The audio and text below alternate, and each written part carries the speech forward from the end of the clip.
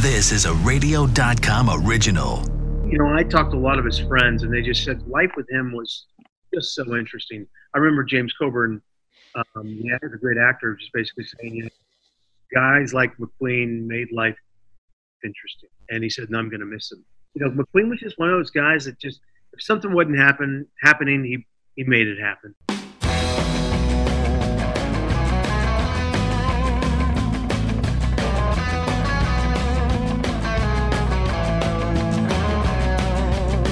Hey everybody, greetings and exclamations. It's time for another Talking About Cars podcast. I'm Randy Cardoon, alone this time. Hot Rod Bob Beck has something really important to be doing, and he's getting it done right now. So that's good. It's been a while since I've done this thing alone. Let's see if I still remember how to do it. Yeah, let's talk a little bit about the late Steve McQueen. You know the actor, the late Steve McQueen. He was in so many great movies.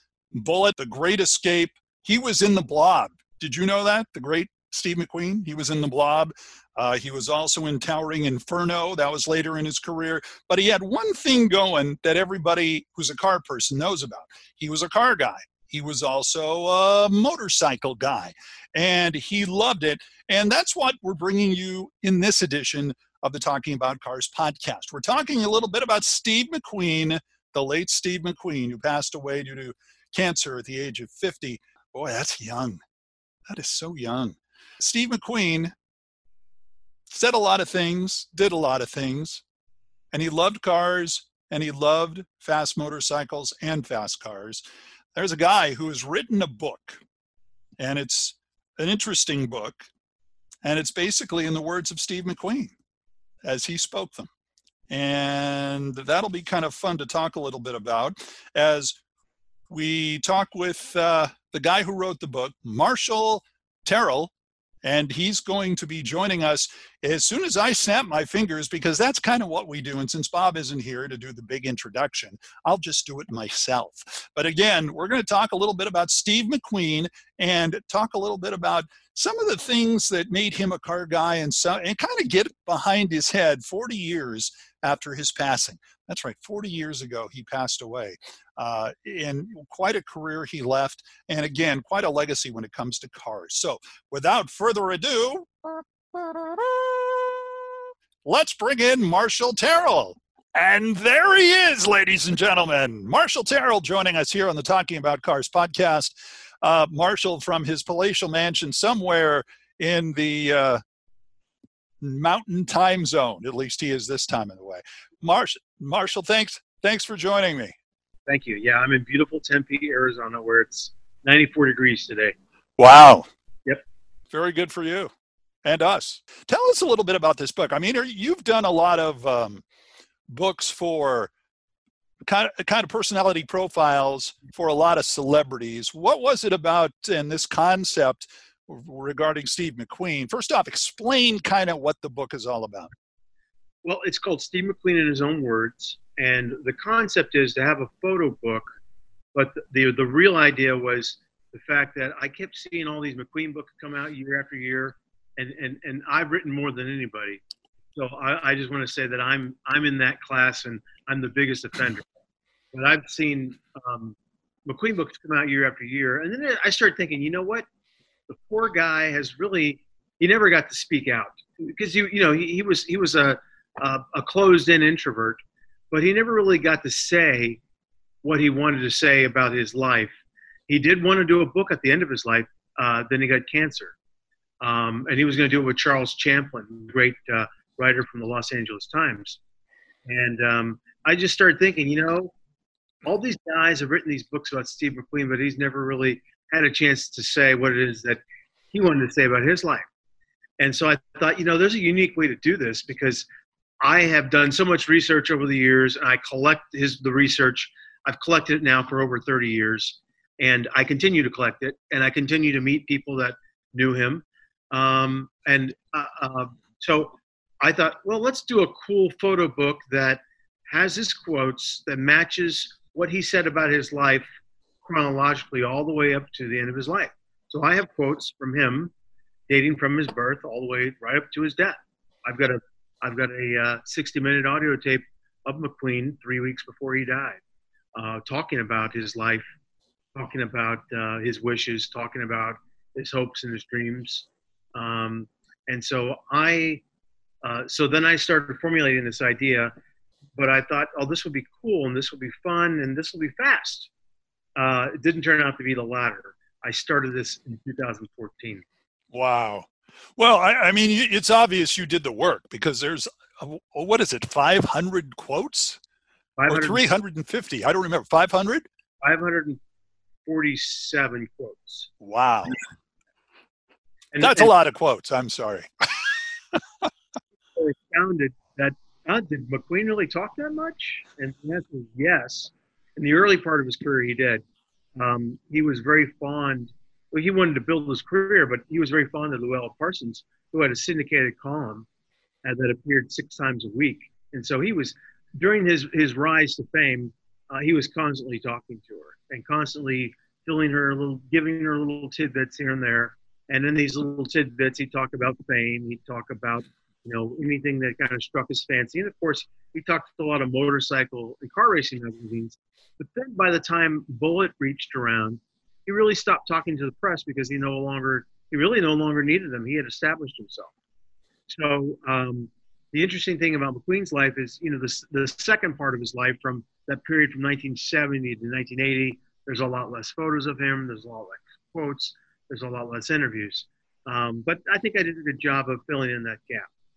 Well, I think at the beginning, certainly we caught up to some of the quotes in there. And I got to tell you, if you like picture books, this is a great picture book. I mean, you have some really great candid shots. You have some really great shots of him with cars, including some of the cars he had when he first started getting into vehicles and that kind of thing, and including his beloved XK XX. Was that what? No. Wait a minute. Where is it? Hold on. Was it the XK XX? Yes. It was in the 50s. It was racing green. And apparently that car he bought, sold, bought it back, and basically hung on to it until he died in around 1980 or so, right? Right. And then that car is, I think it's today in the Petersen Museum and worth millions. And that car in particular really kind of showed his exquisite taste. But it reminds me of one of the quotes in the book, which I think is one of the most classic quotes, and that is he had talked about the actor Tony Curtis when, he said, when I started making it, I read this article on Tony Curtis, and he talked about how he became so successful, and he'd walk out to his driveway, and there'd be 10 cars lined up, and he looked at them, and he didn't know which car to take that day. And McQueen basically said, and I've got a picture to illustrate this, and son of a gun if it didn't happen to me. Yeah, the picture is him and a couple of Ferraris, which look pretty identical except for the color. Right, but it'll be wonderful to be in that spot to wonder which beautiful $100,000 car you're going to drive to work. I can't say I know what that's like. You? No, I cannot. Nah, my cars are a little cheaper than that, but still a lot of fun. Let's talk about some of these. And I thought just some of it, it's interesting how he, in a way, was a simple guy, even though he had a tough upbringing. He always had vehicles going as part of his life. He basically talked about how automobiles and motorcycles were really a big key in his life. Right. And I think a lot of that had to do with the fact that he was very poor growing up, and motorcycles and cars symbolized to him what he didn't have. And they were, I guess, a yardstick, I guess, in a way to measure your success.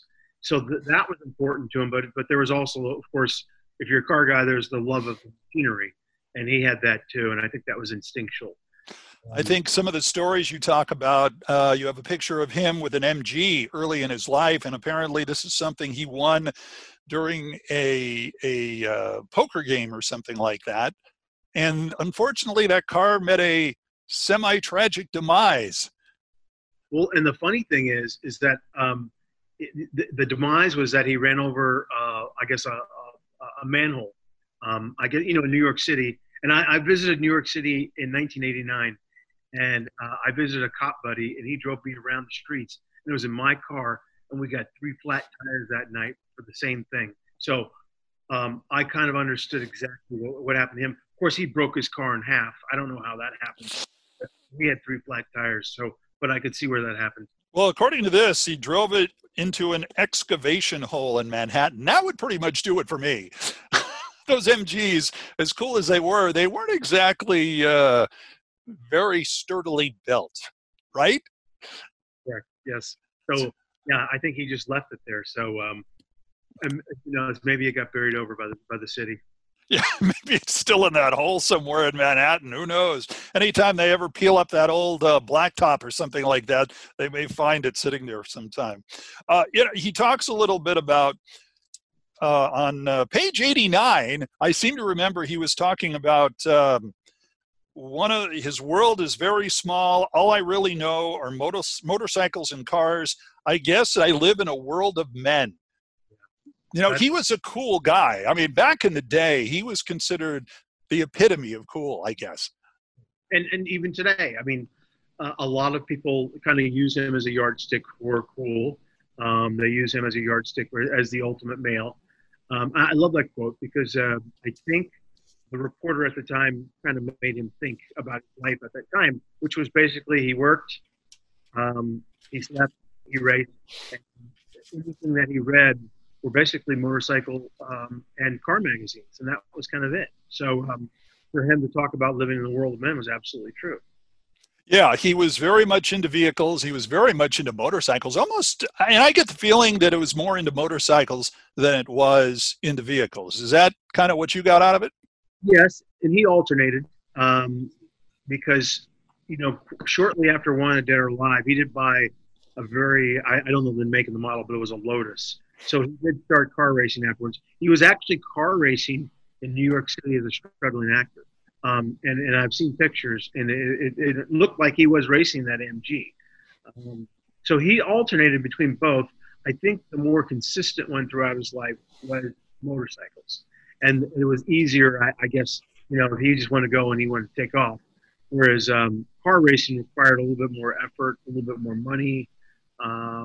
And motorcycle was something he could do with his buddies if they just wanted to go out and take a trip and do a camping thing. It's interesting also how he kind of he grew up kind of in a bad situation. Really, he was in one of those boys' homes out in Chino, California, of all places. And he grew up there. He went away, joined the Marines, apparently got himself a job. He was always, I guess, pretty handy with engines because he got himself a job trying to maintain tanks. Yes, he maintained tanks in the Marines and did actually quite well. He talked about how, he wasn't very good, but I think he did that to enhance his rebel image. But he look at his records, and I had a Marine Corps expert with us. He said, he advanced pretty quickly during non-war time. And McQueen had always talked about, he would never get promoted if he advanced pretty quickly, and I think it was because he was pretty handy. He tried to soup up. He said he tried to soup up an engine in the Marine Corps with a tank, and he found out that you couldn't. Can't soup up a tank engine, whether you're in the Marine Corps, the Army, or anything. Apparently you can't do it, which is kind of too bad because that would have been interesting. I think nowadays they wouldn't have minded if you were able to soup up an engine for a tank, but those things are pretty big. Yes, yeah. But the great thing about the Marines was, like the Boys Republic that you mentioned earlier, it gave him a form of discipline. So the Boys Republic, it disciplined him for life, and the Marines got him to the next phase, which was acting. And of course, acting, as he got better and better, and he made more and more money, he was able to buy nicer and nicer cars. We talked a little bit about the Ferrari situation when he had the 2 cars he was looking at going, decision. Were those basically his Ferraris, or did they bring him over and say you can buy one or the other? Or did you know that at all? I seem to recall that there was definitely one, but there were scenarios like that where they where car dealers and motorcycle manufacturers would make deals with him where he would pose with the car and he would get either their car or their motorcycle for an extended period of time, or he would just get it all together. So you do have an interesting point I, there. I don't know. Go ahead. I seem to think that his garage maintained maybe 6 cars at a time, and that's what he was rotating. We talked about the Jaguar Racing Green XKSS, not XX, XKSS. And we talked about how he bought it back and forth and all that. And there was a notation in there that said that apparently he bought it back. I guess he sold it to an LA TV personality. Do we know who that LA TV personality was? Do you have the initials? I'm saying if I could remember, I'd give it to you. But I'm getting to a certain age now where I'm quickly approaching 60, and the memory just isn't what it used to be. Okay, I'll take that as an answer. Sure. Okay, we'll have to investigate that on our own, I think, somewhere down the line. I've got a couple of thoughts myself, because it sounds like a host of a show or maybe a newscaster or something like that. But one of his quotes, another quote, when he talks about motorcycles and how much fun it is for him, it was really an outlet for him. You know, a lot of people will go work out. A lot of people will do other things, play golf, do different things. But when it came to motorcycles, that was really the release point. It sounded, at least from the way it was presented, that the late Steve McQueen, how he looked at motorcycle riding. Yeah, absolutely. And that's what he said. He said, motorcycle racing is a release for me. He actually did do workout, 2-hour workout every morning. And then the motorcycles were really kind of for the weekend. But I think one of the quotes was, it drains me. It gets all the junk out of my system. And it was good that he recognized that, you know. A lot of people don't know what would be good therapy for them. And, you know, when he became famous, now keep in mind, this is a guy that goes from this painful childhood, and all of a sudden everything's flip-flopped, and it's what he called Candyland. He gets everything that he wants. And so he doesn't trust anybody to begin with. And now he's in Hollywood where everything's given to him, and he doesn't trust anyone. So what do? You find that release, and racing was that release for him. That's actually pretty smart, though, if you know Hollywood. So it turned out to be probably wise thinking on his part. And he also talked about he did not want to be one of those actors that waited by the phone or for a call, and he wanted to develop another part of his life. And racing gave that to him. It gave him his identity. And again, another thing that I think is just beautiful, and it's smart. What was it that you learned about Steve McQueen from doing this book that maybe surprised you or that you didn't know before? Well, I certainly think that, and I've always thought he was smart, but this kind of, as you read the quotes, there's a certain street knowledge that he brought, you know, to certain street wisdom that he brought to life. I mean, you read these things and you can't help but look at him and go, yeah, he's absolutely right. But he was a lot more insightful than I thought he was. A lot of people thought, oh, he's just this cool guy riding a motorcycle. But the real answer is, especially when it came to Hollywood, the first one is, there's nothing in the world that I don't want to know. And that appeals to the journalist in me. And what he was referring to was Hollywood. And that he wanted to know everything on the other side of the camera. He wanted to know about the distribution end. He wanted to know everything because he knew that it was going to benefit him. So I love that quote. And then the second quote was, a reporter asked him, what has success done for you? And this appeals to the cynic in me. And he answered, well, I seem to have a lot more friends. Yeah, I can imagine so. Well, I found it interesting, though, when you had the look at his early part of his career, and he was talking about some of the early movies he did. Now, this is, of course, before he became a big deal, the Steve McQueen. He played a lot of little roles, including a role in that infamous campy movie of the 50s, The Blob. Yep. And the great quote in that one was, and I got this, you won't see it in print, and I got this from the producer of The Blob, Jack Harris. And I had interviewed him for another book. And he said they bumped into McQueen. Before he bumped into McQueen, he was at this took place in the 70s. and the Blob took place in the late 50s. And so the two hadn't seen each other for a while. And they were at the Trancas Market in Malibu. And there was a lady taking McQueen's groceries and scanning them, talking about all his great movies. McQueen's going, yeah, that was a good one. And then Jack Harris yells out, "What about Othello?" I'm sorry, he said, "What about the Blob?" He looks back and he spots Harris and he smiles. He goes, "Well, it wasn't Othello now, was it?" Othello, and of course the Blob. I wonder what. Of course, for those who have never heard of the Blob or those who aren't familiar with it, it was basically one of those sci-fi. It was kind of like Jello invades a town and starts eating people. Is that kind of a basic glimpse of what the Blob was all about? That's a great summation of the film.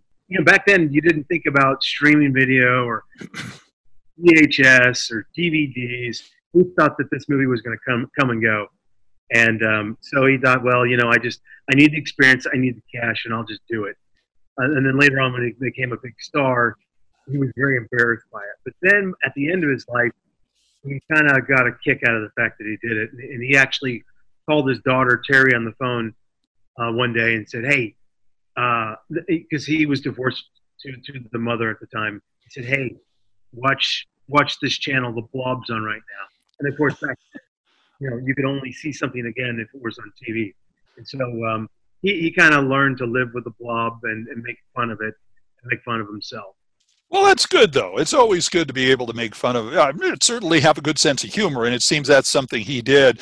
And he certainly seemed to get along with a lot of people that he worked with to an extent. The guys, of course, the kind of group that they had there and that was going through the movies and all that. It seems like overall, although he had his times, for the most part, he was a very interesting guy. Yeah, he was. He was. It always seemed like he always had something going on. He just, if he wasn't doing a great film, he always had something else going on in his life, or he had some sort of drama going on. I talked to a lot of his friends, and they just said life with him was just so interesting. I remember James Coburn, he's a great actor, just basically saying, guys like McQueen made life interesting. And he said, "No, I'm going to miss him." And so, McQueen was just one of those guys that just, if something wasn't happening, he made it happen. That's the best way I can sum it up. James Coburn, our man Flint. I don't know why every time I think of James Coburn, I think of that thing because that was his phone ringing, right? Remember? Okay. As a matter of fact, I was going through Netflix the other night, and I saw it. And what I like doing, I like going through and looking at the old movie trailers. And I saw Our Man Flint. And I said, I never seen the actual movie trailer theater for that. So let me check it out. And it was so bad. It was so campy. And they showed him dancing. And it was cringeworthy, but it was just kind of funny. Yeah, well, especially the exaggerated dance moves. And I mean, it was basically like Batman and Robin from TV days. Right. With a touch of misogyny in there. Man, that's a movie. Yeah, but back then everybody got away with that stuff, which isn't right, mind you. But back then it was like, I want to say what, the 60s, 70s, early 70s?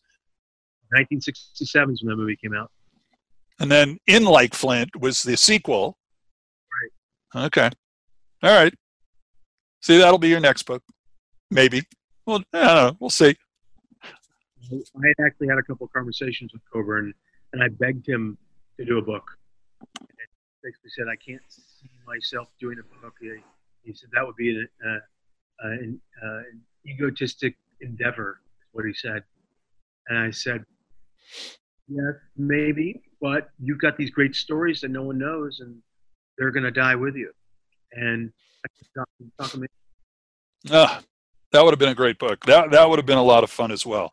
We're going to take a break here on the Talking About Cars podcast. When we come back, we're going to talk a little more about what it was like to be Steve McQueen when Bullitt was being made, some of the things that were on his mind then, also some of the other movies he's done, and we're going to get more. Again, we're talking to Marshall Terrill, who has written this book, And the name of the book, again, is Steve McQueen in his own words. Steve McQueen in his own words. And we'll be back with Marshall right after this break. Hey, welcome back to the Talking About Cars podcast. I'm Randy Cardoon. That is Marshall Terrell from the book Steve McQueen in His Own Words. And again, it's a great book. It comes out in early November. You're going to want to get a certain look at this book because it's a picture book, but it's got all these great Steve McQueen quotes on it.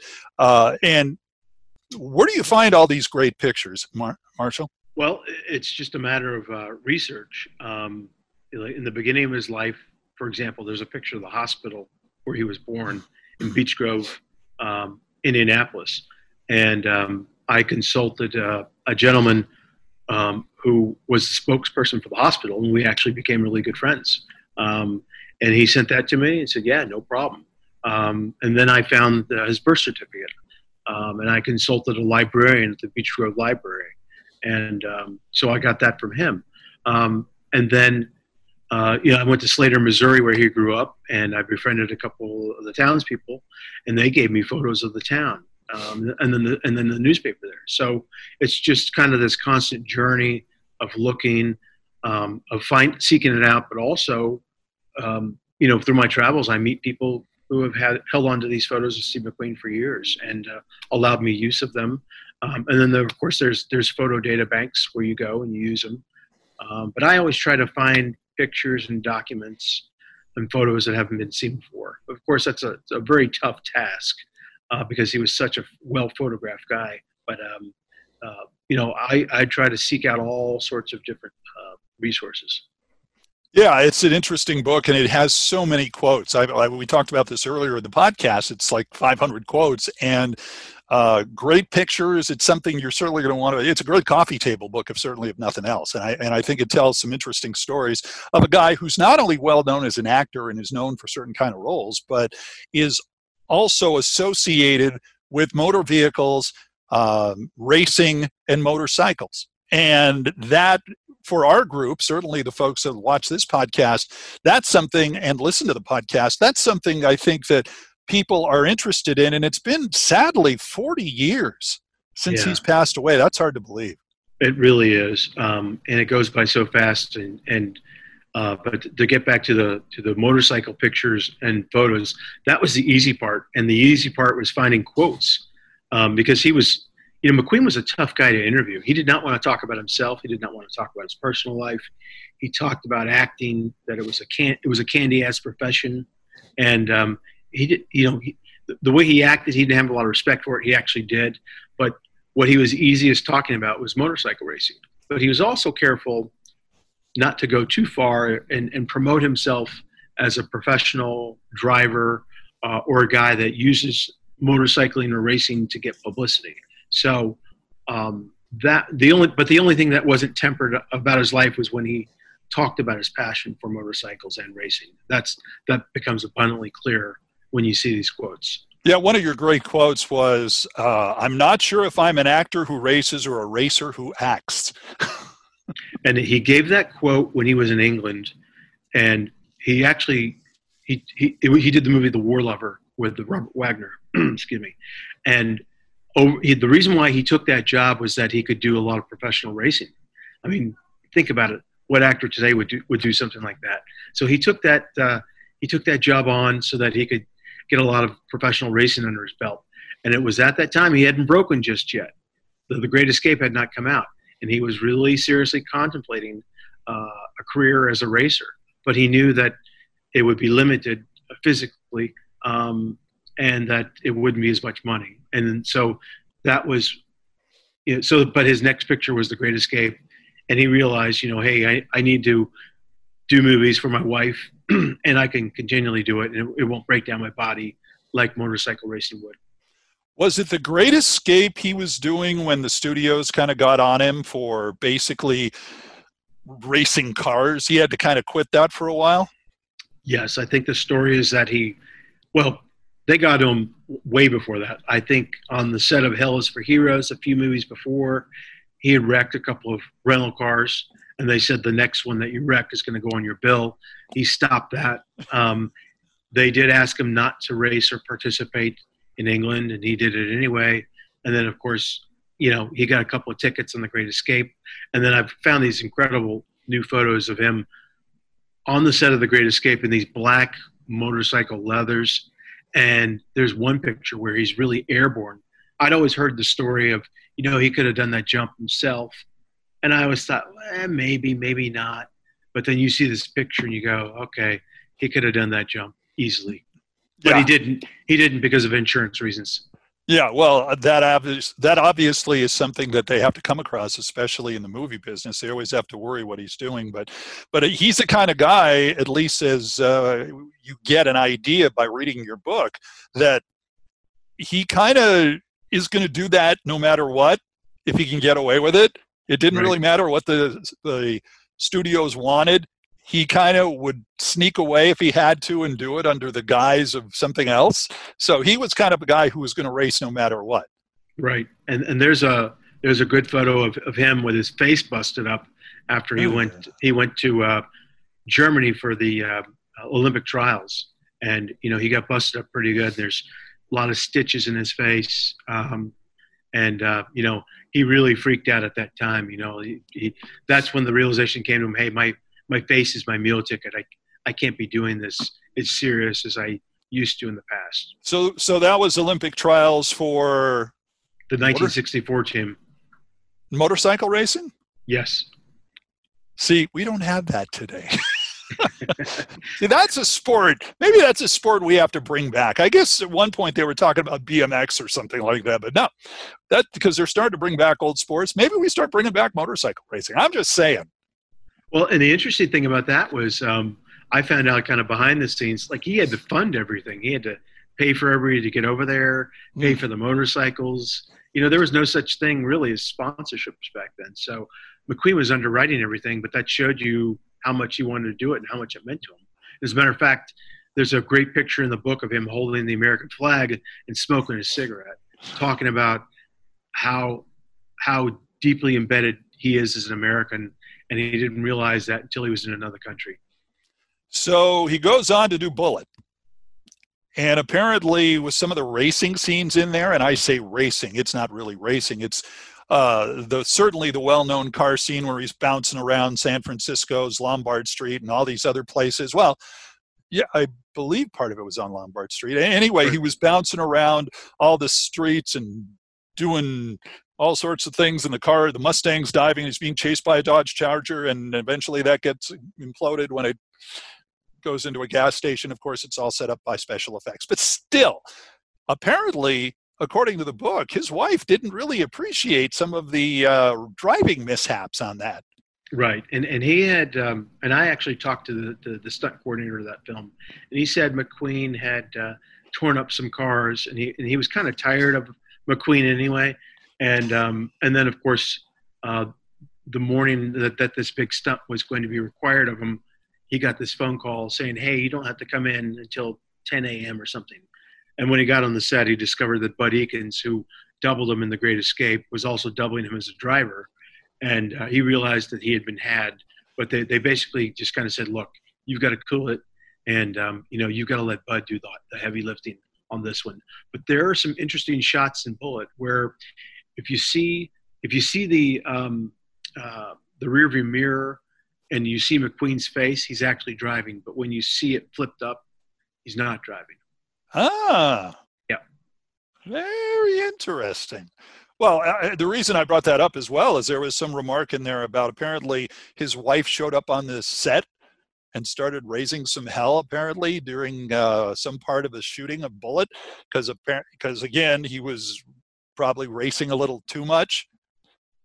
Right. And she not only had to endure his racing in private, she also had to endure, these flights of fancy when it came to doing stunts. Because McQueen was just, he was a macho guy, and he didn't want anybody he certainly didn't want the public knowing that he had a stuntman. As a matter of fact, one of his stuntmen on the set of The Getaway, if you recall, McQueen wore a trench coat. And anytime this other stuntman appeared on the set with the trench coat, McQueen would quietly slink off, or he'd take off his jacket just so the public would know that he's a stuntman. Very interesting. Okay.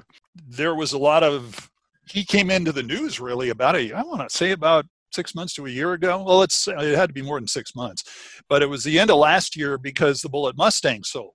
Right. They came out of the blue about a few years ago. The guy who owned it and McQueen actually tried to buy it from him, correct? That's correct. In the letter where he attempted to buy, and I say attempted, it was a pretty bad attempt, because he ends the letter with something to the effect of, but if you want too much money for it, then let's just forget it. I mean, there was no sweet talk. There was no good bedside manner. And that's just kind of how McQueen was. So I put that in the letter because it's kind of amusing if you read it with that point of view. Yeah, it's real interesting. And again, he has the letter, or at least the copy of the letter, in the book. So you're going to want to check that out, because there's all sorts of great stuff about that. And certainly a lot of great car pictures, which I think anybody really appreciates when you take a look at how that all worked out and some of the cars in there. In his own words, that is a coffee table book. Yeah, and it's 5 pounds. It's heavy. Wow, you could do curls. All right. Yeah, I could. My reporting buddy said, hey, you could damage little children with that book if you wanted to. Oh, as long as we're talking about lifting, there was something in there which, if you want to amaze your friends, this is a bit of trivia about Steve McQueen. It talks about how he had something he would do curls with at a younger age. I guess right after he just got married too. He would have this thing that he would do curls with or work out with and use it as weights in his home. And if you want to be like a big man on campus and know what this is, Marshall, tell us what it was. Well, it was one of those old bus stops, some mobile bus stops that he got in New York City. So, he didn't have any money, so he grabbed it off a street and used it as a barbell. But he kept it all those years as a reminder of his salad days in New York City. And there's a picture of him, using it in New York City. But there's also a picture, I think, in Hollywood where he had it somewhere tucked away in his house. So, kind of cool that he had an old reminder of the good old days. Yeah, it's really kind of neat. He kept that around like a little thing he would work out with, and it reminded about his days when he didn't have as much money and he was just starting out, kind of a way to keep him grounded. These are great stories, Marshall. I appreciate the time you taken to join us here on the Talking About Cars podcast. Good luck with the book, because from the looks of it, it's going to be real nice. I mean, I've seen it, and it's got all sorts of great stuff in it. By the way, don't forget to listen, like, and subscribe to our audio podcast on radio.com and knx1070.com. Also, listen to us on Alexa. You could even listen on Apple Podcasts. Stitcher has us. Just look out for Talking About Cars. Watch our video podcast on our Two Tired Guys Productions channel on YouTube. Follow us on social media. And if you wanted to support us and get your name on our credits, it's easy. All you have to do is become a Two Tired Guys patron on patreon.com. So until next time, I'm Randy Cardoon, and that's Marshall Terrell and his book, Steve McQueen, in his own words. And we're all talking about cars. We'll see you next time, everybody. Thanks for joining us.